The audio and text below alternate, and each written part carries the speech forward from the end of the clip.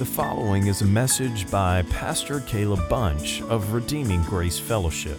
For more information about RGF, please visit our website at www.rgf.church. Please feel free to make copies of this sermon or distribute to friends and family, but please do not charge for those copies or alter the content in any way. Welcome to Wednesday Night Worship. Thank you for joining us tonight. I'm so glad that you are here.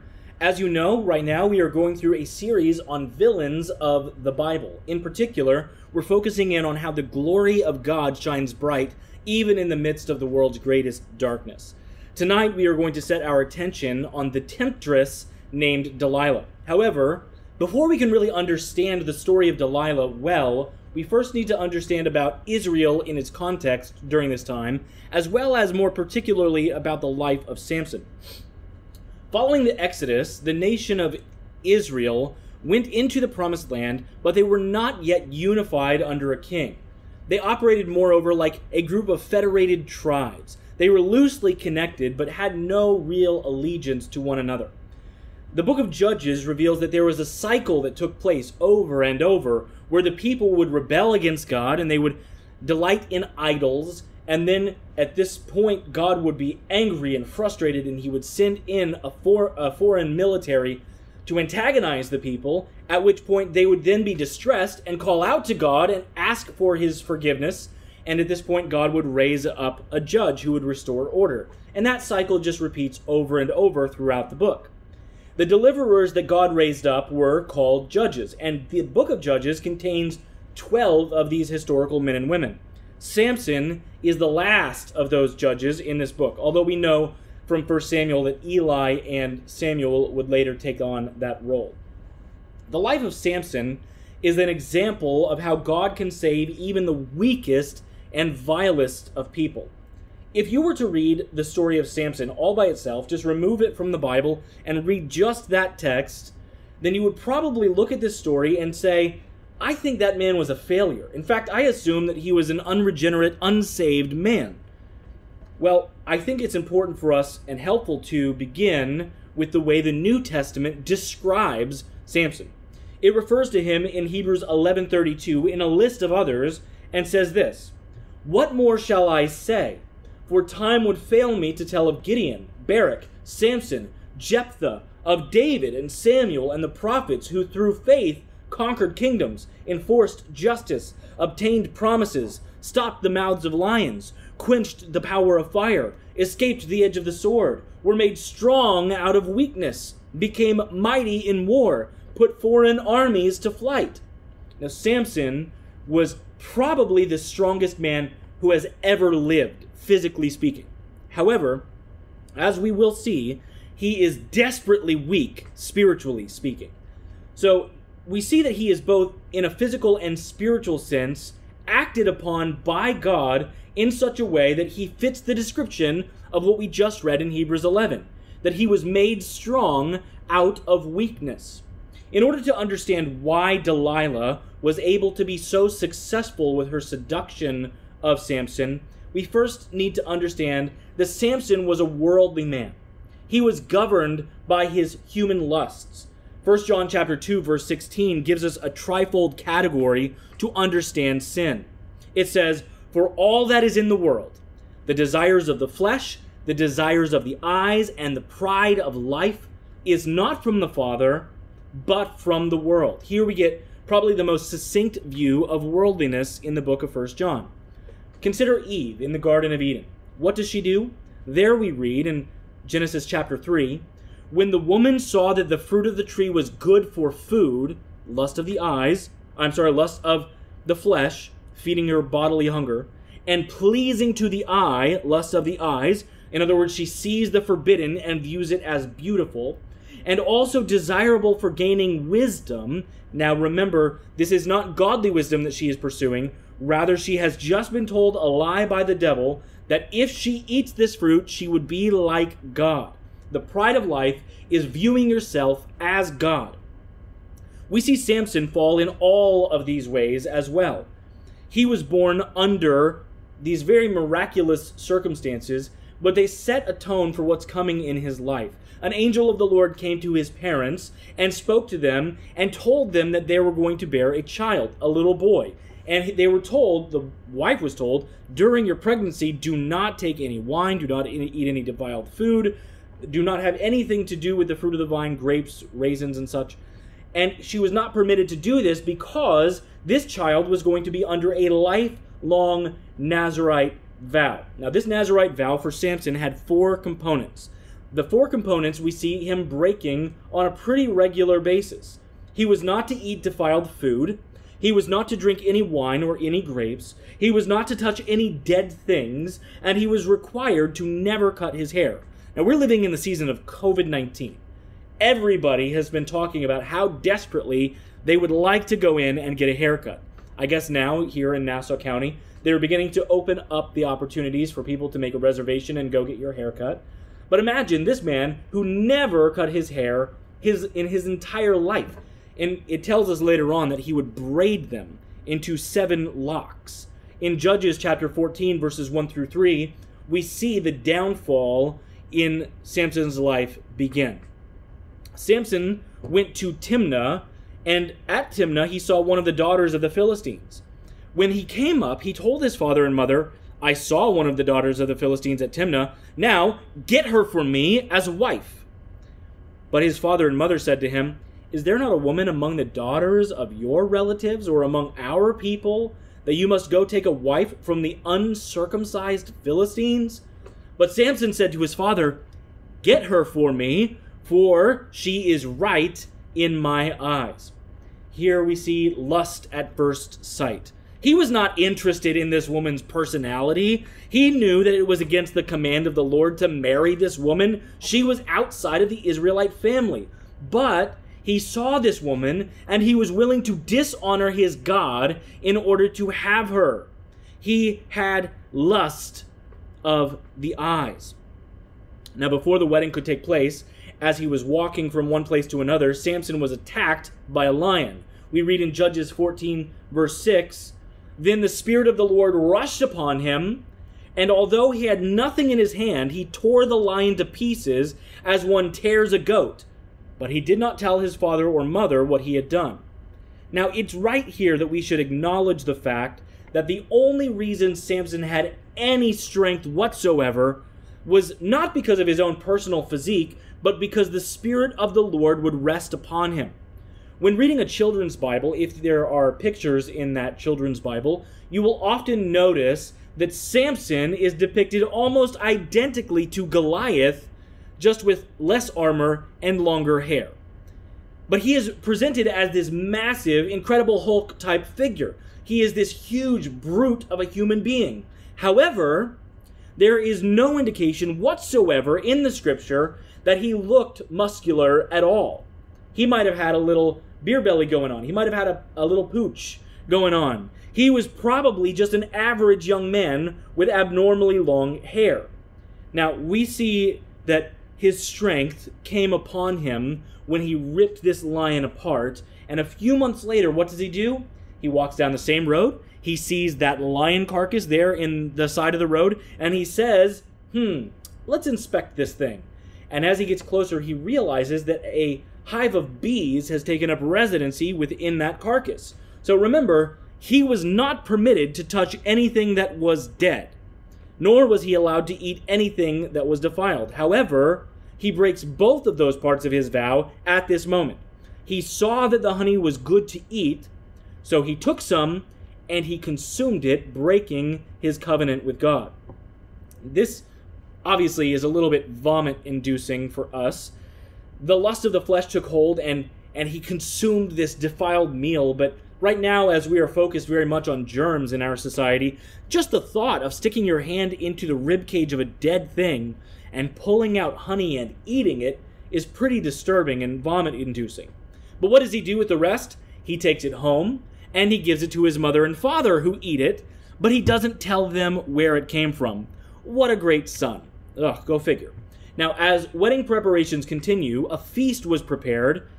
Being that the bride was a Philistine, many of her nation were invited. So Samson creates a riddle and makes a bet that they cannot figure out the riddle. So if they can't give him the answer at the end of the week-long feast, then they are going to owe him 30 linens and 30 sets of clothes. Now here's the riddle that he put to them. Here's the little poem that he created.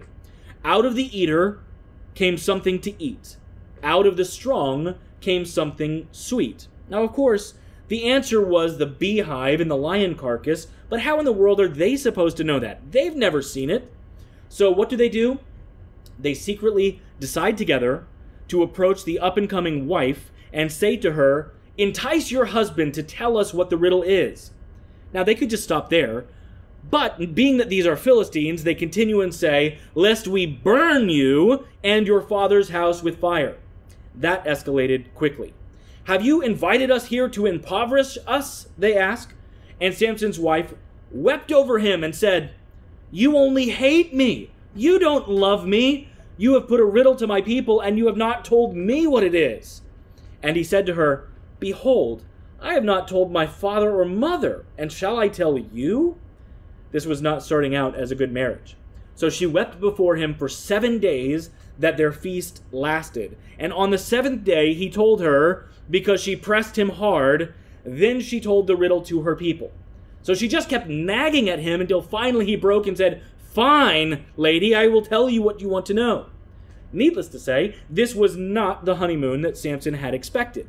Samson was so mad that he didn't even finalize the marriage. He just got up from the feast and he left and he went to this nearby city called Ashkelon. And do you know what he does?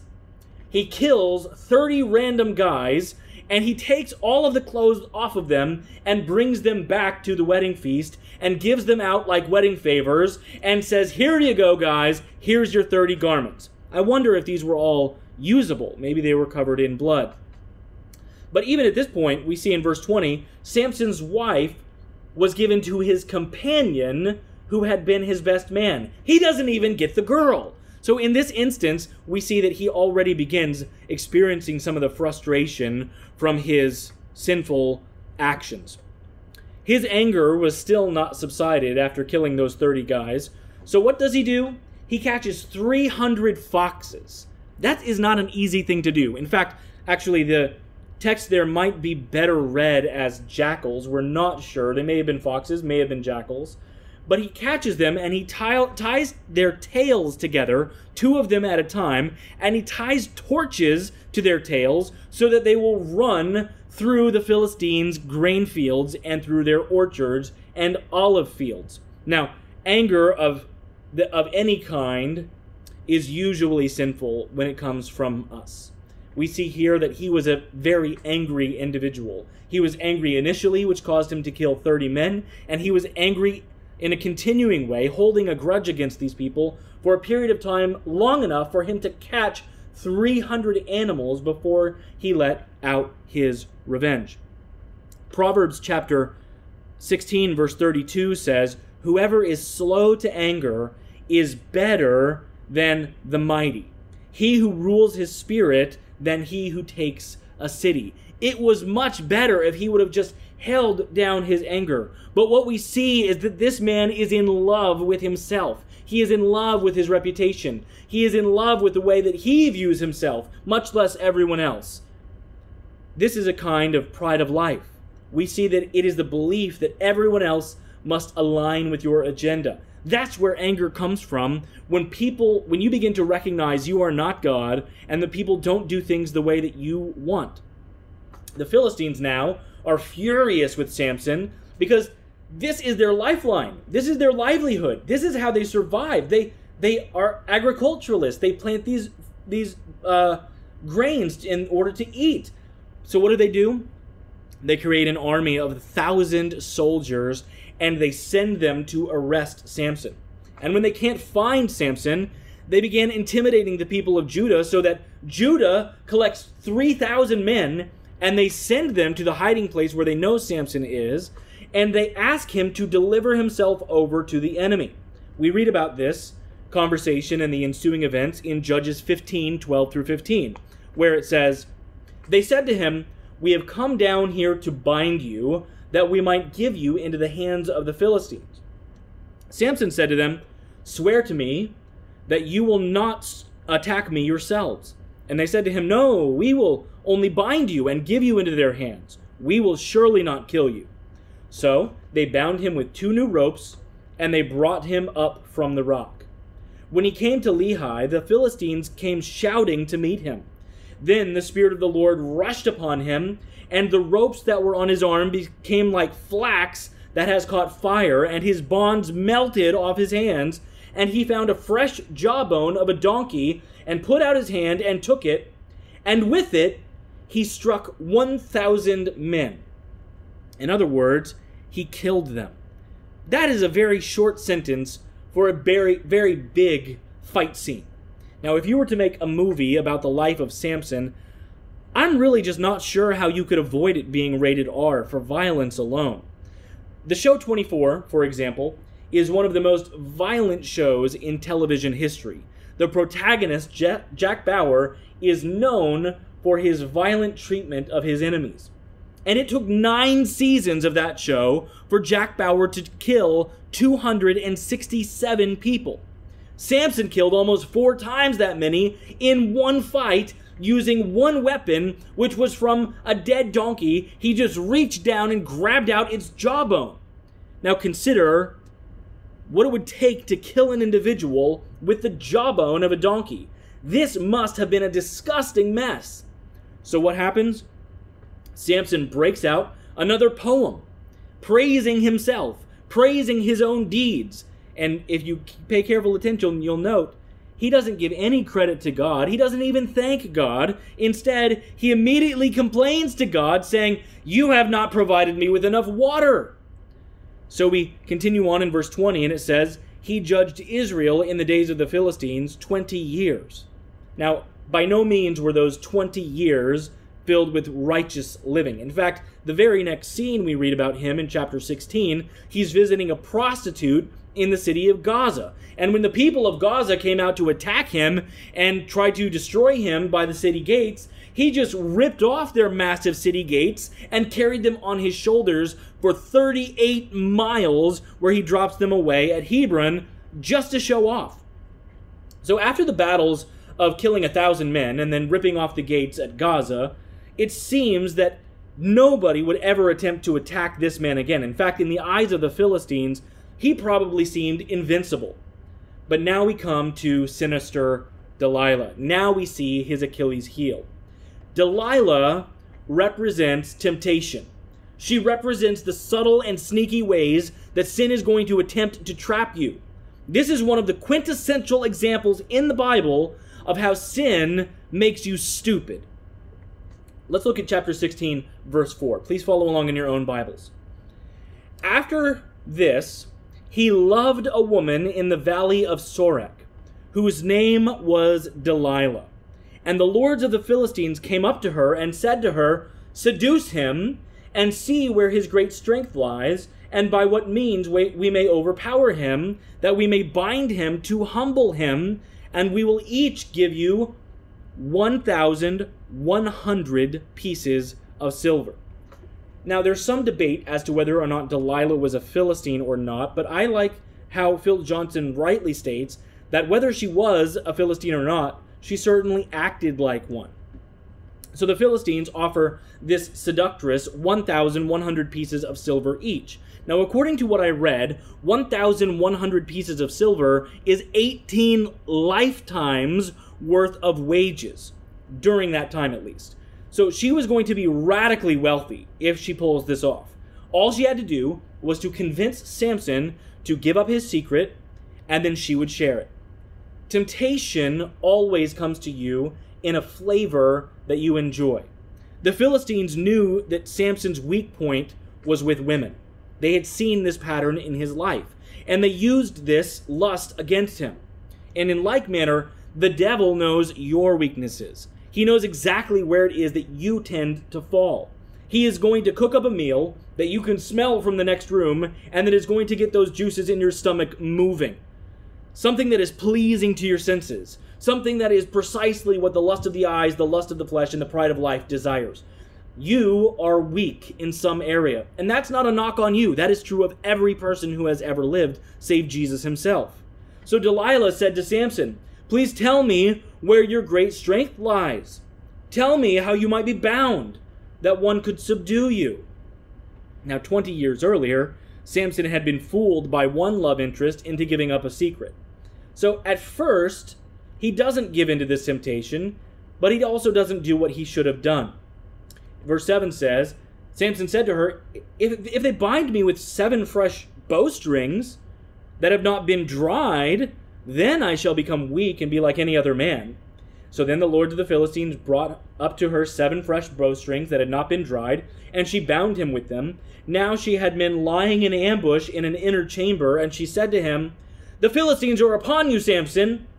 But he snapped the bowstrings as a thread of flax snaps when it is touched by the fire. So the secret of his strength was not known. Now, it's at this point that Samson should know for sure, this is a trap. I need to get out. But he doesn't, because he is enamored with Delilah. He will not get up. He will not leave. As far as we can tell from the text, he's not married to this woman. He is not bound to her. He doesn't have to remain there. He's simply having this fling with this attractive lady. And all signs of treachery are present. There is every bit of evidence that she is going to try to destroy him. But he's just so blinded by his own lust that he can't see it.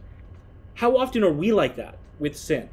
How often are we like that, where we know that our sin is treacherous? We know it will produce nothing good. We know we should get up and we should go away, but we don't. We know that the outcome is pain and destruction and destroyed relationships, but for some reason, we continue on in our foolishness, imagining that we are invincible. I think primarily at this point of the modern problem of pornography. I was listening to a sermon by a Scottish preacher just this week, and he said, "It used to be that you had to go into the cities to be a pervert, but not anymore." And he was saying all you have to do is type on your computer, and you can immediately see all of these horrible things coming into your eyes. Please understand what it says in 1 Corinthians chapter 10, verses 12 and 13. "Therefore, let anyone who thinks that he stands take heed lest he falls." Listen, Samson thought he was strong. He probably thought he was indestructible. Maybe he thought, look, this little tiny lady, she's no match for me. I killed 1,000 men with a donkey's jawbone. There is no way that she can harm me. But what does he do? He underestimates the danger. Delilah might have seemed small and frail, but she was the key to his destruction. Now, you might think that you're strong in your walk with the Lord. You might think that there's nothing that could get in the way of your relationship with Him. But then when temptation comes, you think to yourself, it's not a big deal. It's just one look. It's just one word in anger. It's just one reply on Twitter. It's just one bite of the forbidden fruit. What could it hurt? When I was in Kansas a few weeks ago, we went fishing at my grandparents' house with my kiddos. We wanted them to have the experience of getting out there to the pond. And Athens actually did the best on the first day. He caught at least 20 fish. We stopped counting at a dozen. Well, actually, kind of. I think he caught the same fish at least 5 or 6 times. Now, why is it that this same fish would circle around that spot right in front of the dock and would come up and would eat the hook over and over and over again? Why would he take the bait? It's because he was in love with the worm. What a stupid fish. Why would he keep biting the hook? Why do we keep biting at sin? Why do we keep going after it, thinking it will satisfy us, and then being surprised when the hook catches us in the cheek? Because we are pursuing our own lusts. Delilah teaches us to run from sin. Temptation is going to be dangled in front of you every day in one form or another, and your responsibility as a believer is to run from it. You are going to be trapped if you continue on there. Continue reading what we had read earlier from 1 Corinthians 10. Previously I looked at 12. Let's continue on in verse 13, which says, "No temptation has overtaken you that is not common to man. God is faithful, and He will not let you be tempted beyond your ability, but with the temptation, He will also provide the way of escape that you may be able to endure it." Samson, get up. Now's the time to go. Now's the time to flee. Now is the time to run. You have an opportunity. Go. But he foolishly failed to run. We see in verse 10, then Delilah said to Samson, "Behold, you've mocked me and told me lies. Please tell me how you might be bound."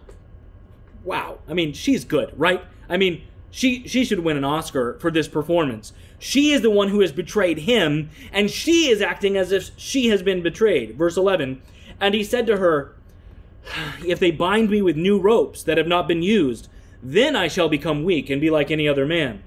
So Delilah took new ropes and bound him with them and said to him, "The Philistines are upon you, Samson." And the men lying in ambush were in the inner chamber, but he snapped the ropes off his arms like a thread.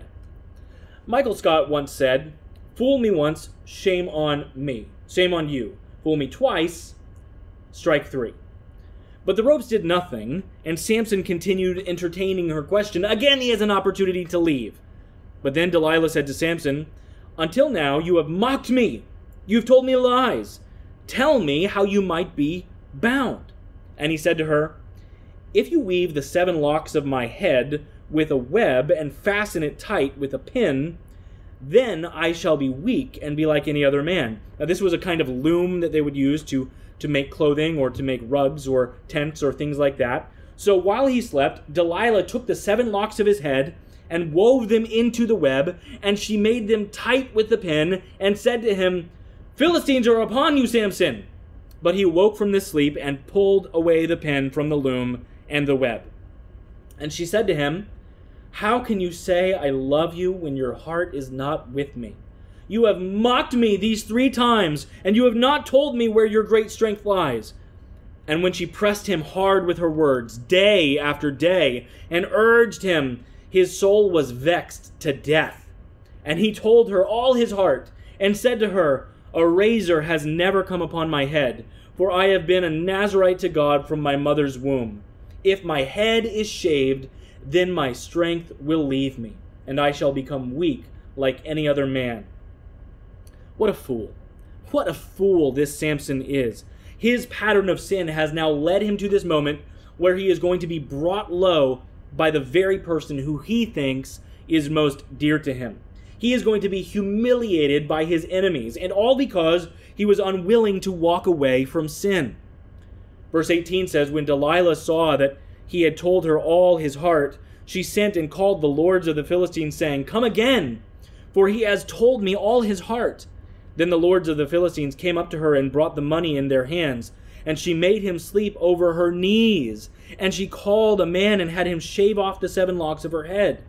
Now 7 locks, again, are probably better interpreted as 7 braids, but either way, she pretended to be his closest confidant. She convinced him to fall asleep on her lap. She was acting as if she loved him. But then, as soon as the deed was done, we read, "And she said, 'The Philistines are upon you, Samson.' And he awoke from his sleep and said, 'I'll go out at other times, as at other times, and shake myself free.'" Sorry, I skipped a piece here. Let me take a step back. We read what she does directly after this. It says, "Then she began to torment him." She began to torment him, and his strength left him. Isn't this exactly what sin does? It makes promises to you and promises you joy, but then results in nothing but torment. You think it will make you happy, but then there's a turn point in the relationship where all of a sudden, all it gives to you is this torment where it mocks you for your foolishness. And then his strength left him. Your sin is going to make a lot of promises to you, but it's only going to lead you to the grave. It will pretend to fulfill you, but it will torment you when you reach that point of no return. So that's where we arrive, where the Philistines are upon Samson. He awakes and he says, "I'm going to go out just like I have before, like at other times, and I'm going to shake myself free." So now we arrive at what I believe to be the saddest verse in the entire book of Judges. He says, "But he did not know that the Lord had left him." The power that he once enjoyed had departed from his body as the Holy Spirit refused to rest on him any longer. Thankfully, we are guaranteed the Holy Spirit if we are in Christ. He will not depart from us.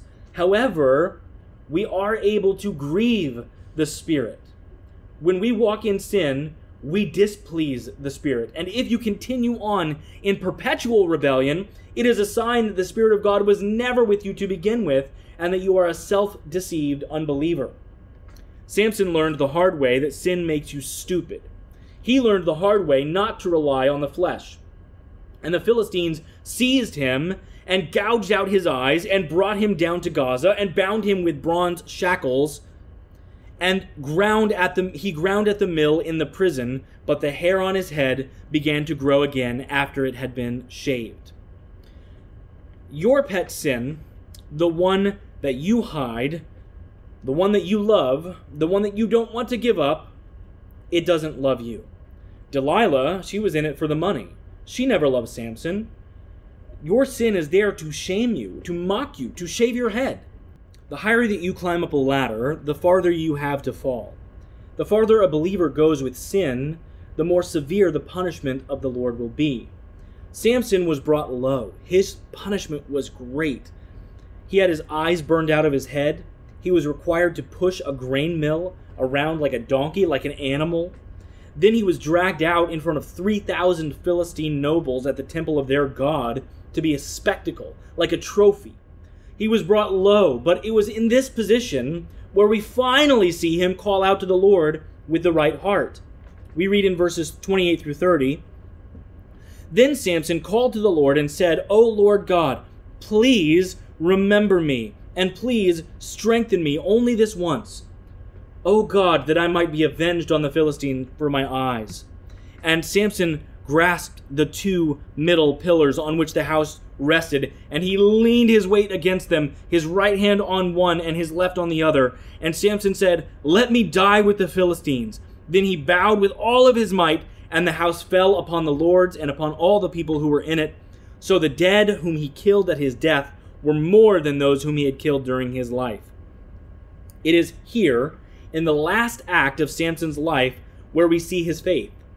By his own death, he conquered the enemies of Israel. And in this way, Samson is a type of Christ. He delivered his people. But unlike Samson, Jesus did not deserve death.